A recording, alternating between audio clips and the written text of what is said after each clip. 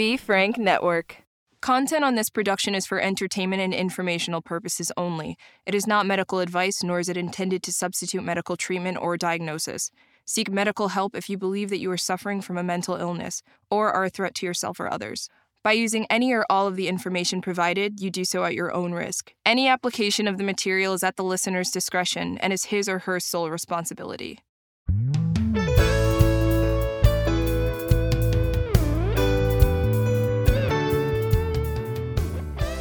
Hey everybody, Doc Brian here, and welcome to DocX DX, where we talk about our guest probable diagnosis. Once again, I have with me Katie Boyle, and hopefully you've listened to the podcast with her on DocX, and she is again here with me today. So Katie, thank you for being here with us, and we look forward into kind of unwrapping some of this stuff that has gone on in your life. Great. Thank you. Just great. Thank you. You can't see her, but she is scared to death. This. Like, don't diagnose me too bad. There's a window here. Okay? Yeah. Don't do anything crazy. I'm coping so well lately. That is why we make you give us your address and your phone number to do this. So if you go off the rails here, we can call somebody to help you. But that's not happened yet. But we want to make sure we limit liability anywhere that we can.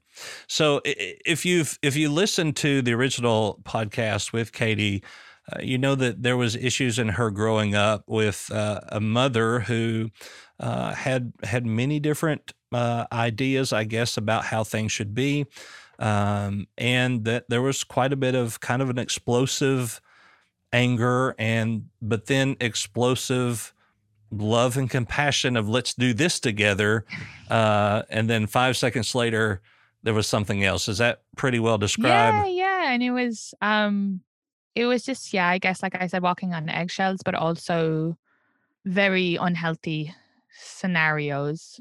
Should I give you an example?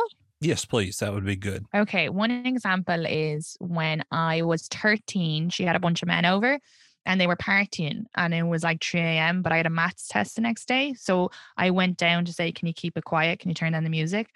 And then she came upstairs. Now, she slapped me in the face, but that's fine. I don't care. Like, that's not a big deal. But she said, you're trying to seduce my friends. And I was like, what? And she said, with your see-through shirt. I was wearing a Brazil soccer jersey. So that kind of was a lot of it as well. There was like situations like that, or another time, I would never know where to put, this is really gross, and I don't share this a lot with people because it makes them uncomfortable, but like with my like period, she moved a guy in and he was living there a month. I never met him. I didn't know him. He was from like Amsterdam or something. And I can't remember exactly, but she got me to go to the store for her, but then she was screaming on the phone being like, you need to come back in time. Like, I can't remember if this is the same day or a different day where I was with my friend. She was screaming about getting her period and there was like blood pouring out of her and it was like so loud. I was like, oh God, like my friends are going to hear. But that day she was definitely screaming on the phone. But when I got home, we had been minding my cousin's dog and the dog had pulled my period pad out of the bin.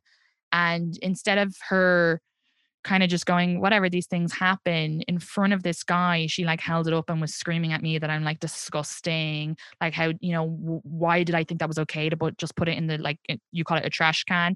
And for years later, I never knew where to put period pads. When I went to someone's house, I would just wrap it up in my bag and bring it home with me because I wouldn't know what to do. So things like, it was like very emotionally abusive, I guess is the right word. Yeah. So yeah, every day was something along the lines of that. Yeah. So there was also physical abuse, which could be acceptable. I wouldn't even hold that against her. Like, I think what kid hasn't gotten that slap in the face? Like, I wouldn't. It was never that physical. It was very physical with my dad, but with me, it was more like I felt like mental torture. If that makes sense, like.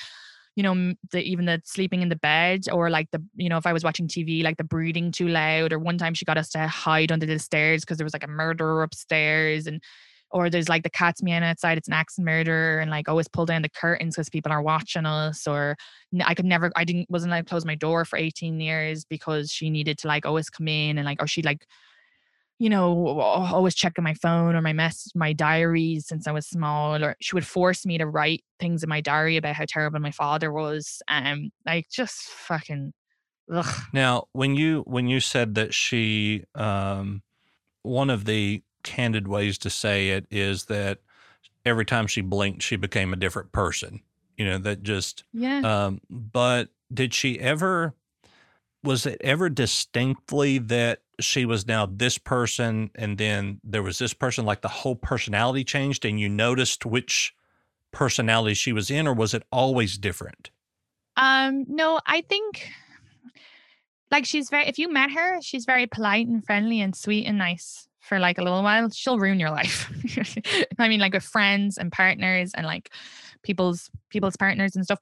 But there's a eye twitch she'd do that I'd know, oh fuck, there's like the demon person is coming. It was like she would close her one eye, and then I'm like, okay, this is it. We're done.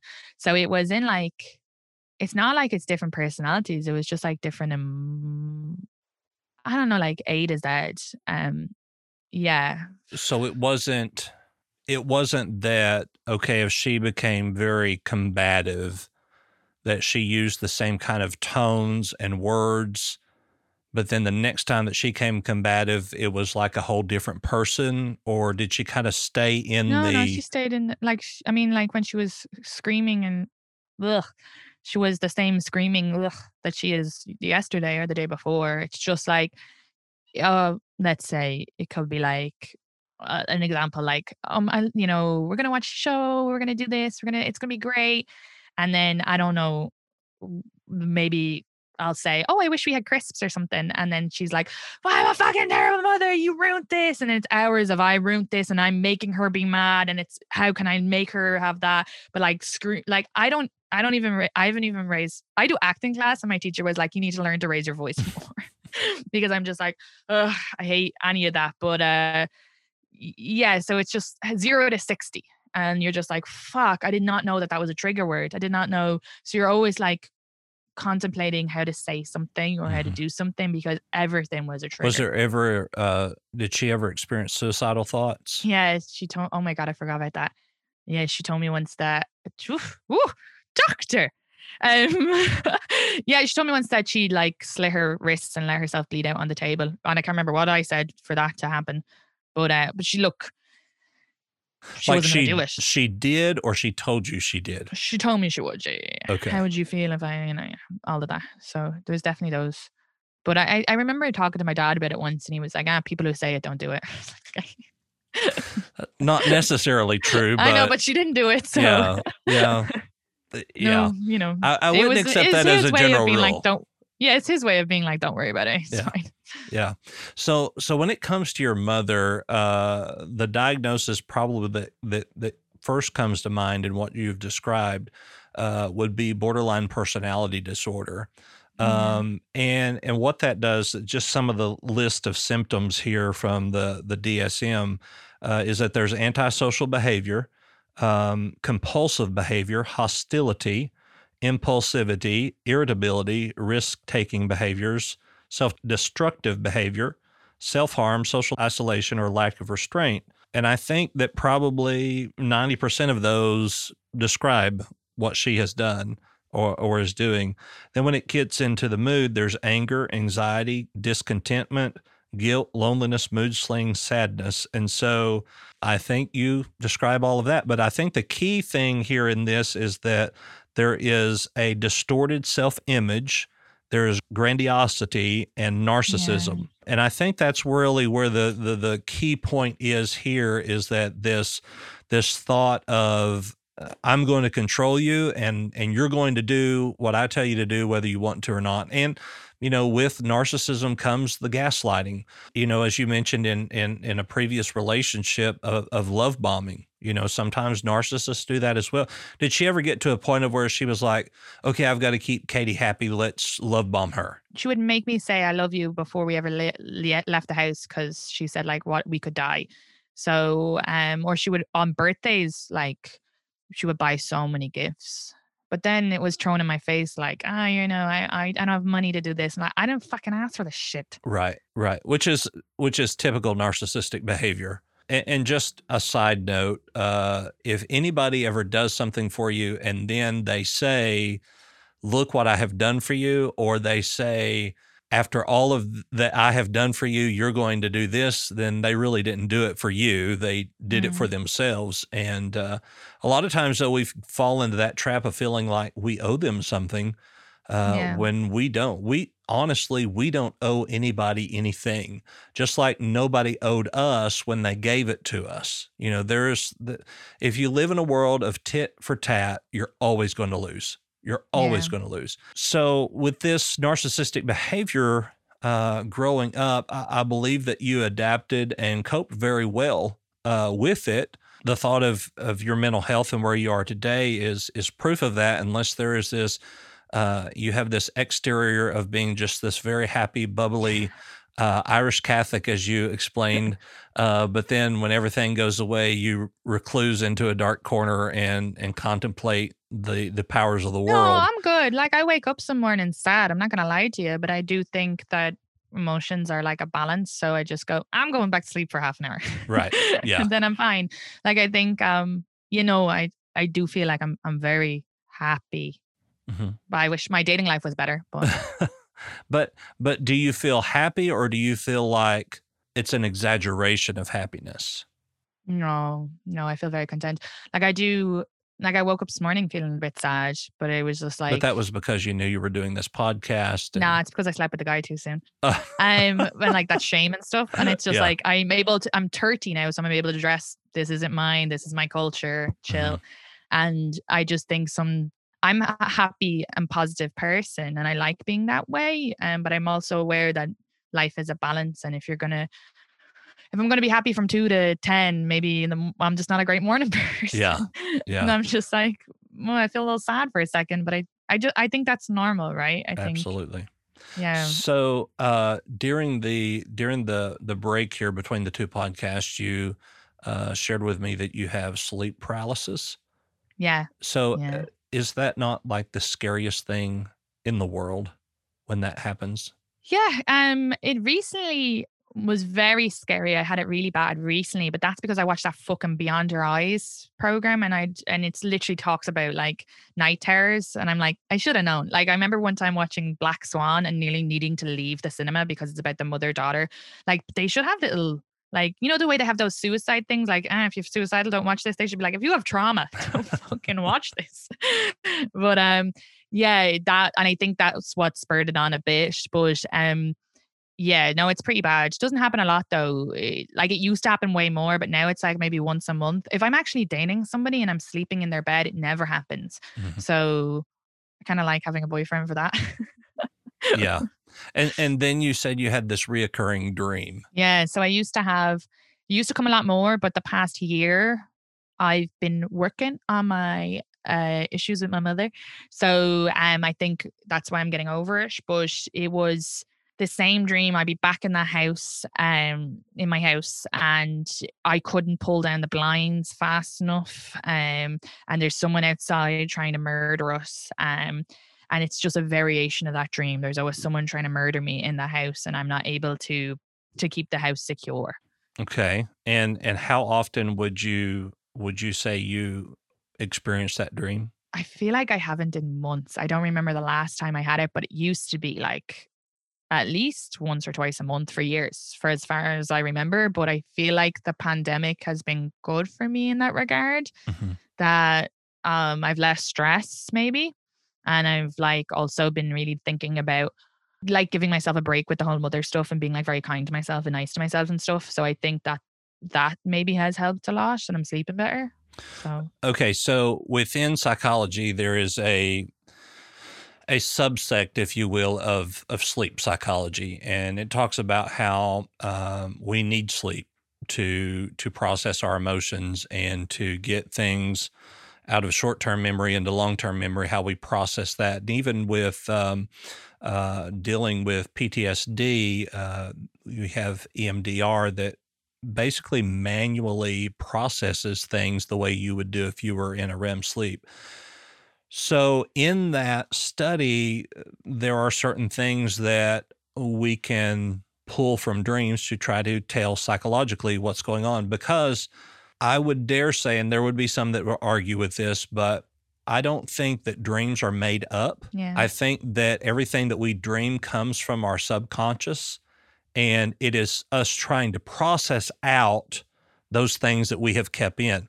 So growing up in your childhood home typically is that you're dreaming about a crossroads in your life of where you are either about to do really good or about to do really bad, that you're kind of teetering.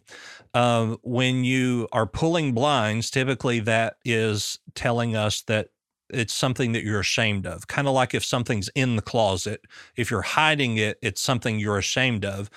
And then typically an intruder or a murderer or somebody trying to get in your house is illustrative of someone you have cut off in your life. So if you put that all together, you would be dreaming about your mother, who you are ashamed of, and how she is going to affect your future. Oh, yeah, that is true. That makes sense. I always worry that she'll slide out of nowhere. Yeah. I thought that the pulling blinds was just because she would make me do that every night because she was afraid someone was watching us. And then she would say that there's murderers outside. So I was taking it very literal. Yeah. And then, that could be, this is just one aspect of how that would work. But, and I would say that you probably deal with quite a bit of a subconscious anxiety that, it probably doesn't manifest physically. But do you ever have times where you just feel like your brain is foggy and you just have to take a minute? Yeah. Yeah. I also have like really bad IBS as well. So I think I agree with the subconscious thing because I feel like I'm fine. And then I'm like, my body doesn't feel like it's great. Right. Does that make sense? And even with IBS, it is, some studies have indicated that it is caused by chronic anxiety and depression. Because about 90% of your serotonin is made and stored in your gut, which is where the old adage comes from, is to trust your gut. But according to one of your posts, you can't trust your gut because your gut deceives you because you have IBS. I think if I read that right, it's what you said. Yeah, but I really should trust my gut. A lot of times guys that it hasn't worked out with dating, my gut was like, and I was like, let's ignore this. Yeah. And that probably comes, though, from your feeling of loneliness. Because you never were really nurtured as a child. Yeah, no. And so the key thing here is to not carry that into a relationship. Yeah. So what is one thing that a guy could do that would just, and you said you don't really cry unless you really have something that just really deeply hurts you. What is something that a guy in a relationship could do to you that would put you to the point of being deeply hurt to cry? I mean, like I cry if I watch movies and stuff. When I said that, I meant more, well, yeah, I guess more, if I was really hurt, to cry in front of a guy. I don't know. See, just because I wouldn't cry wouldn't mean I'm not hurt. I just think in the argument, once you cry, you lose. And I'm not saying that as a bad way, but I mean, like, I want whatever I'm saying to be heard and understood. And I feel like if you get upset, I don't want them to be like, okay, it's okay because of that. I want them to really listen and understand. So I try not to for that reason. Also because I just, like, I would have cried a lot more when I was younger and stuff. But you probably did when you were super wrong and you were told that you didn't have anything to cry about and be sent away. When I was what? When you were very young. Yeah, like I think Ireland's Ireland's like that anyway. Like, don't be crying over spilt milk. It's not a super cry pro culture. Yeah. Yeah, and like, what are you crying about? You're lucky to have whatever, that sort of stuff. But I think, like, if a guy cheated on me, like, that would probably make me cry, I'm sure. Like, just the regular stuff, So it would be the abandonment that would really get to you. If he cheated on me? Yeah, I guess so. I guess as well, it's just because I would never do that. I'm ridiculously loyal. Because even when you said before about, you shouldn't hold up your tit for tat. And yes, my mother shouldn't do that. But I can see how frustrating it is when you're in a relationship and it's not being played reciprocated back. Yeah, but you can't use it. You can't be listing up. But I find that sometimes, like, Yeah, a little frustrating, but I don't know, like how someone can expect so much from you without doing it in return. Mhm. But I think everybody feels that. But I think, if you look into a person's personality and how they receive love, that if you are giving them love the way they receive it, that they will naturally reciprocate to you the way that you need it. That it's Yeah. just, it's organic in that way. Yeah, but I have dated a few narcissists, so like, that's something I'm like trying to work on. Well, And they're not bad you people. need to get your but checklist and, Yeah. say, I have okay, it. these are my red flags. I have a list now of what I want. Yeah, and check off those red flags. And girls don't like red flags, and guys don't like red flags. And Yeah. love is blind, though. We can be starstruck by someone and say, "I don't care about all of these red flags. It's just the best looking person I've ever met in my life." Yeah. And then it all falls apart, and we don't know what to do. Yeah. So I guess with the cheating thing, because I don't think people abandon you after they cheat. Sometimes they just tell you because they feel guilty or whatever. But it's more just, oh, I know what it is. It takes me a while to like. I trust my friends and stuff like that. But when it comes to partners, that if that trust was broken, I would find it very hard to. So I think that would make me cry. I just definitely don't want to meet someone who breaks my trust. If that Right. makes sense. But not necessarily physically abandoning you, but emotionally abandoning you because of the trust that's left in that I guess so. relationship. Yeah. Yeah. Yeah. I guess so. Yeah. Absolutely. Because I would dare say you have abandonment issues because of your Yeah. mommy issues. Yeah, for sure. How do you That- feel when you have a really close friend that you talk to quite a bit and then just they quit talking to you? I feel better about it now, but I know when I was younger, I didn't like, like a few years ago, that would really bother me if I were putting a lot of effort in and they weren't, and they just suddenly, yeah, of course. But no, I feel more better about it now, but that's just because I'm old and I'm like, "Ugh, I have enough friends." In the past, yes, but I can honestly say, no, it's fine now because I realize that people just have their own shit going on and you can just call and you don't need to talk all the time. So Right. I'm kind of okay with that.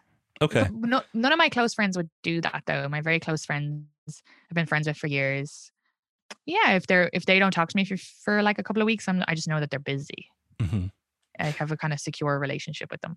Okay. So in friendships like that, you do have that security, but that's because you have built this trust over For years. Yeah. a period of time.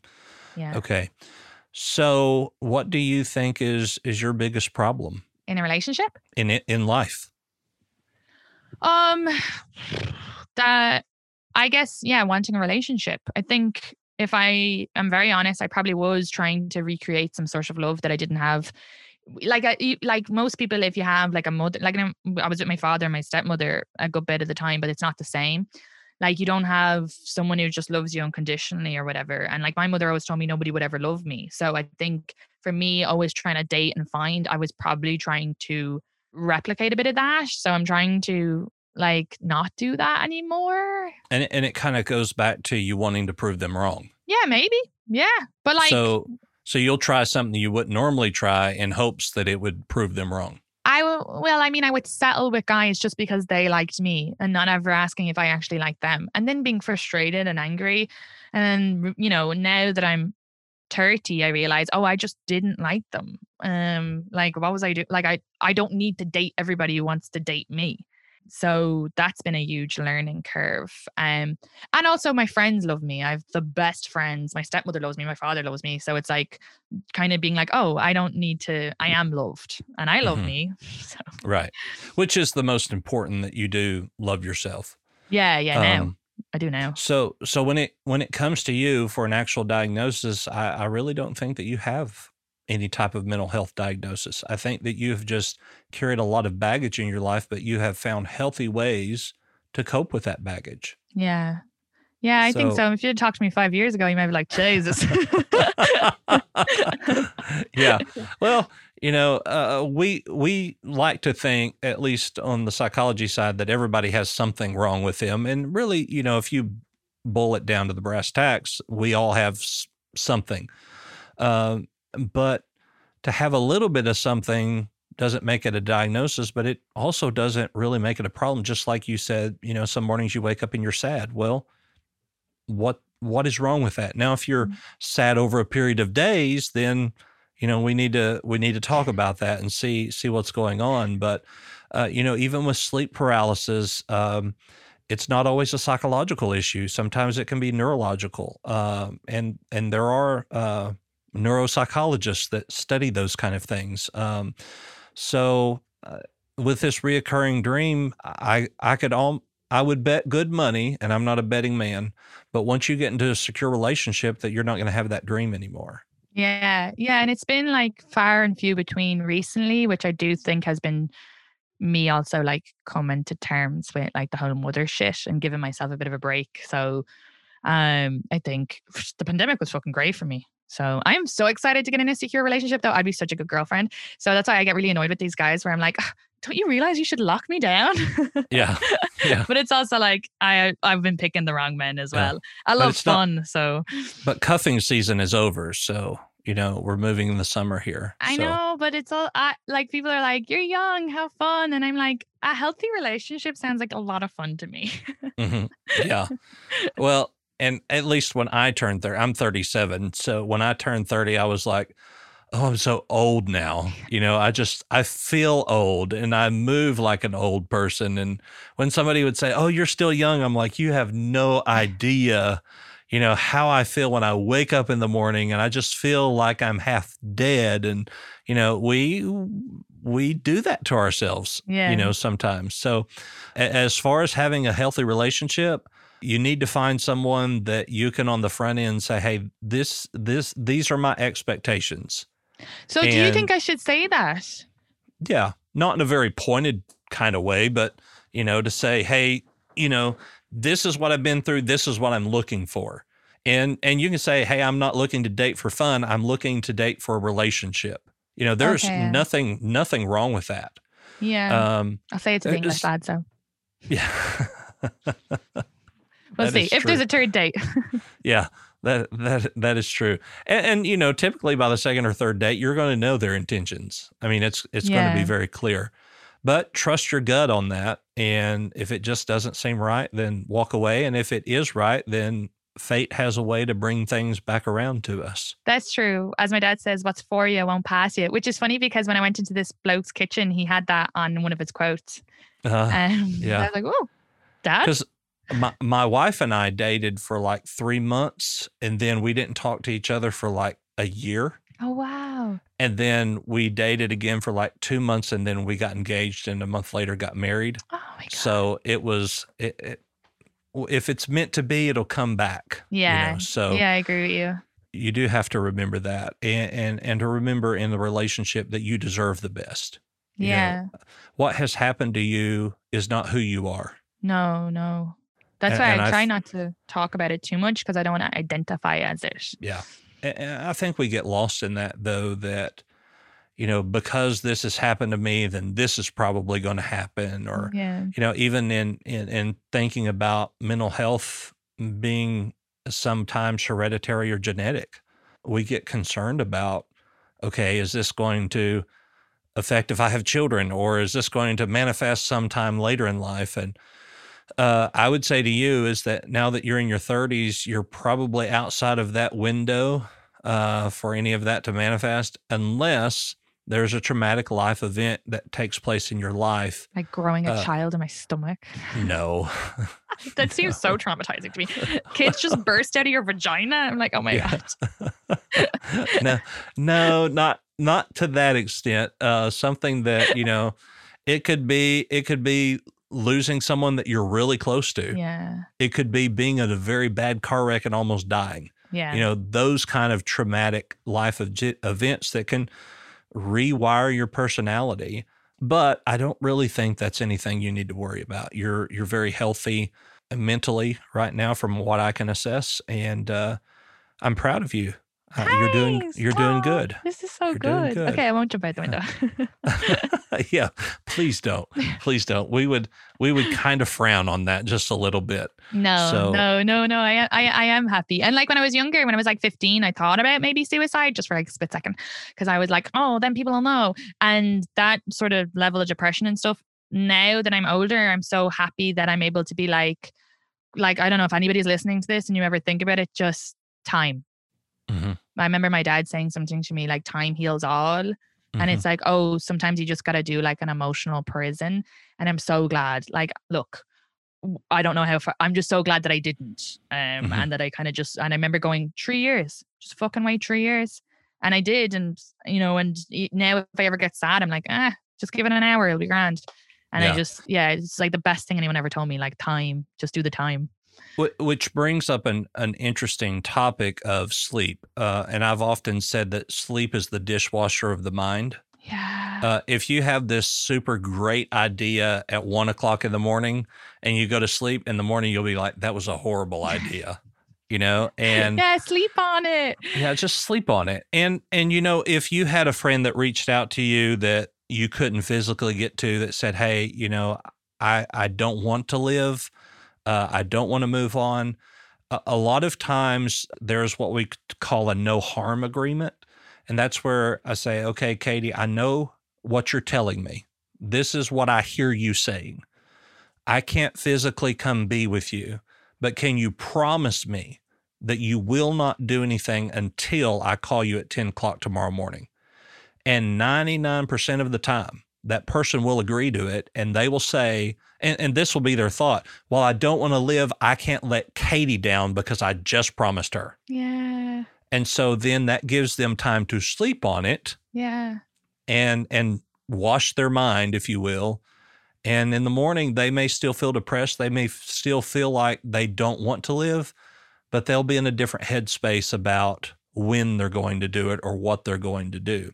So it's very important to do that. Of course, if you're listening and you are considering suicide, then you need to get help, whether that's through calling the suicide prevention hotline, or you know, if you're right on the edge, calling 911 to get you help. And there's absolutely no shame in feeling suicidal. No shame. No. I'm sorry. I think a lot of people at some point in their life, and it's over consume. Like, I was talking to someone recently and they were talking about someone cutting themselves or like suicidal, and they were like, I don't understand it. And it's like, as people, we're not taught to understand the feelings we have. It's so hard to articulate it and to express it. So for me, actually, it makes a lot of sense why people would just go, fuck it, I can't. And like that, if you just give it time, the fuzz goes away. And absolutely. Yeah. I had a friend and she called the police because she felt that way. But the police said, have you eaten? And she was like, no. And he goes, I'm on my way, but eat something. And then she ate something. And she said it was like the most bizarre thing. But she has a great story about it. She's a stand-up comedian, but it was like life-changing. She was like, oh my God, I haven't eaten all day. Oh, I should eat. This guy's giving me a job. I should do this before he comes. And it kind of kept her busy until he came. It does. And depending on what you eat can kind of reset the anxiety. You know, if you're a very anxious person and you suffer with anxiety, if you find yourself in the middle of about to have an anxiety attack, if you eat something super sour, it reboots, if you will, your brain. That's amazing. It's a grounding technique. So I love food. Food affects you so much. Even like green tea helps your heart-ons. So any lads listen to this, or women too, because it's the blood flow. So green tea. Like, just is amazing how little bits of food, like there's like, you know, these tiny little things that could just help you. You know? Yeah, absolutely. So, you know, whatever you may be struggling with today, just know that there is help and there's hope, and there is somebody out there who cares about you and about what you're going through. And you can get all the help that you need, and it is available to you. And I've never counseled with someone who attempted suicide that said to me they wanted to die. They've always said, I didn't feel there was any other way. Yeah. And I think that's kind of where we get to the point of, it's not that we want to die, I just don't know any other way. Yeah. And it's also, now people will know. I think that's why people cut themselves as well. You kind of like hope, well, cutting is it's also like control, and it's literal, you can feel the pain. But I feel like also it's like if you can't express or explain it, it's like someone will ask or something. It's like so hard. It's so hard to just be like, shit, I'm not coping. But if someone's like, are you not coping? You're like, I'm not coping. But yeah. And you know, that's the other thing. And you mentioned, your cousin said, why didn't you tell us? And nobody asked. It's okay to ask somebody, are you feeling okay? Is there something going on? Do you feel suicidal? There is nothing wrong with asking somebody how they feel. And, even with cutting, typically the reason people cut is to feel a different emotion than what they are currently feeling. Yeah. I did it a couple of times just when I was 15. And it was just because it was like, I was so overwhelmed with all the emotions and the shit that was going on that it was, I can feel this pain. And it was like, I have control of this. Now, I only did it a few times and I was like, it's not for me. So I wouldn't even call myself a cutter because it was like a month. So do you know what gives you the same result, but is much more healthy? What? Taking a cold shower. Oh. Just as cold as you could possibly take. Yeah, that's good. I definitely don't need that at all anymore. I kind of figured out my own, I don't know. I also have this weird coping mechanism. This is going to sound really crazy. Maybe you will actually diagnose me after this. But when I was small and like everything going on with my mother and stuff, I don't know why I got it into my head that anytime I thought of bad thoughts, I thought it would happen. So I would, and then Irish people touch wood as a way to be like, oh, what if like you got cancer, touch wood. But it really it was really in my head a lot like, oh my God, these bad things are going to happen. And I think because my mother just talked about all like the worst possible scenarios, but then there'd be situations where there'd be no wood and I wouldn't be able to touch wood and I would get so much anxiety. But now I'm not an extreme Catholic, but my father gave me this cross when I was 11 and I've never taken it off since. It fell off once, but in that I never take it off. And when I think a bad thought, like if someone goes, oh, my mother had my father had cancer. And if I think, Jesus, I hope my dad doesn't get cancer, I automatically just go, and it's like a twitch now at this stage, but it just resets it. And I don't, so it's like a very strange coping mechanism, but it's just like, this is wood. I don't think it's strange. Jesus Christ was wood. His cross was wood. Yeah, I don't think that's strange at all because you were brought up in a household where it was worst case scenario, and the thing about it is, does it work? Yes. Is it hurting you? No. It's so amazing. It's okay. I'm very happy with it. Thank God. So yeah. Well, Katie, once again, it's been great to have you with us, and thank you for joining us on DocX DX. And I'm thankful for you and your willingness to share your story. And once again, I'm proud of you for being who you are. So tell us again where our listeners can find you. At Katie Boyle Comic, please come talk to me. And I have a podcast called The Shift, which is all about like anti-shame, sex. We do talk a little bit about mental health because sometimes a therapist will come on and be like, but usually relationship based. So Gotcha. All right. And I'm Doc Brian. You can find me at thedocbrian.com, on Instagram, _doc_Brian. And there's a link at the bottom of my website for all of my social media. Feel free to follow us there. Don't forget to subscribe to our podcast, Doc Talks, on all streaming platforms. And of course, Doc Talks and Doc Brian is a part of the Be Frank Network, and you can find all of our podcasts there at BeFrankNetwork.com. And I look forward to having you join us again next time. Again, Katie, thank you for being with us. You have been excellent. I've thoroughly enjoyed it, so thank you for that. Thank you so much. You're welcome. And everyone, have a great day. Thank you. Bye.